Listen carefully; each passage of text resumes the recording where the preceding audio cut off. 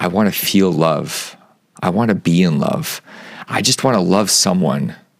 You've probably heard all these before. I know I have, from others and from my own lips.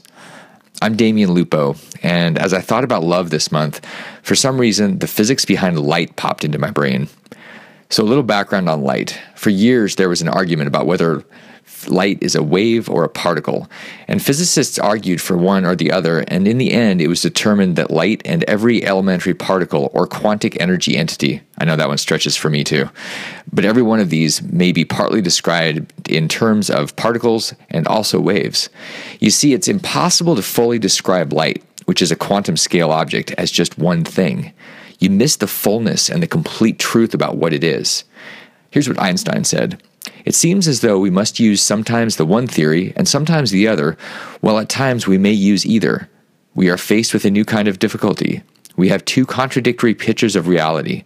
Separately, neither of them fully explains the phenomena of light, but together they do.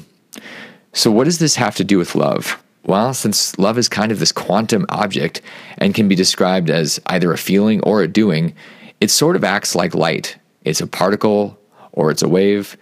The thing is, though, it's really not complete without both. And it's got to be both to fully know it. And if you feel love and you do the actions of love, you become love. It is now complete. And this is where we link love and light into the theory of be, do, have. I have no doubt you and I are alike in that we both want to feel loved. Everybody wants to feel loved. It's part of being human. And this is the having. We also all experience love through the act of love for others. This is the doing, and it's part of being a fulfilled human being.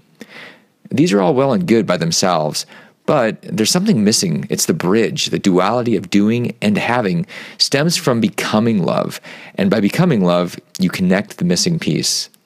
You may have heard that one's intelligence is directly correlated to the level that one can hold contradictory thoughts simultaneously.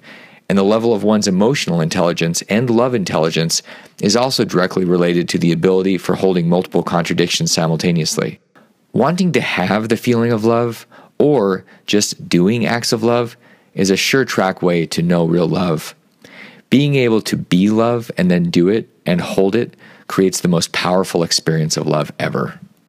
In order to truly understand something as complex as quantum physics, light, and love, it takes a different energy of being where you become love, and everything stems from that. I'm convinced the way for love to be in your life and in mine is a combination and embracing of all the opposing quantum forces of intention, action, and the feeling of having love. Just for a minute, consider what might be possible when you bring the doing and the having together and commit to becoming love. And a whole world of light will most definitely take over your life. Namaste, my friends.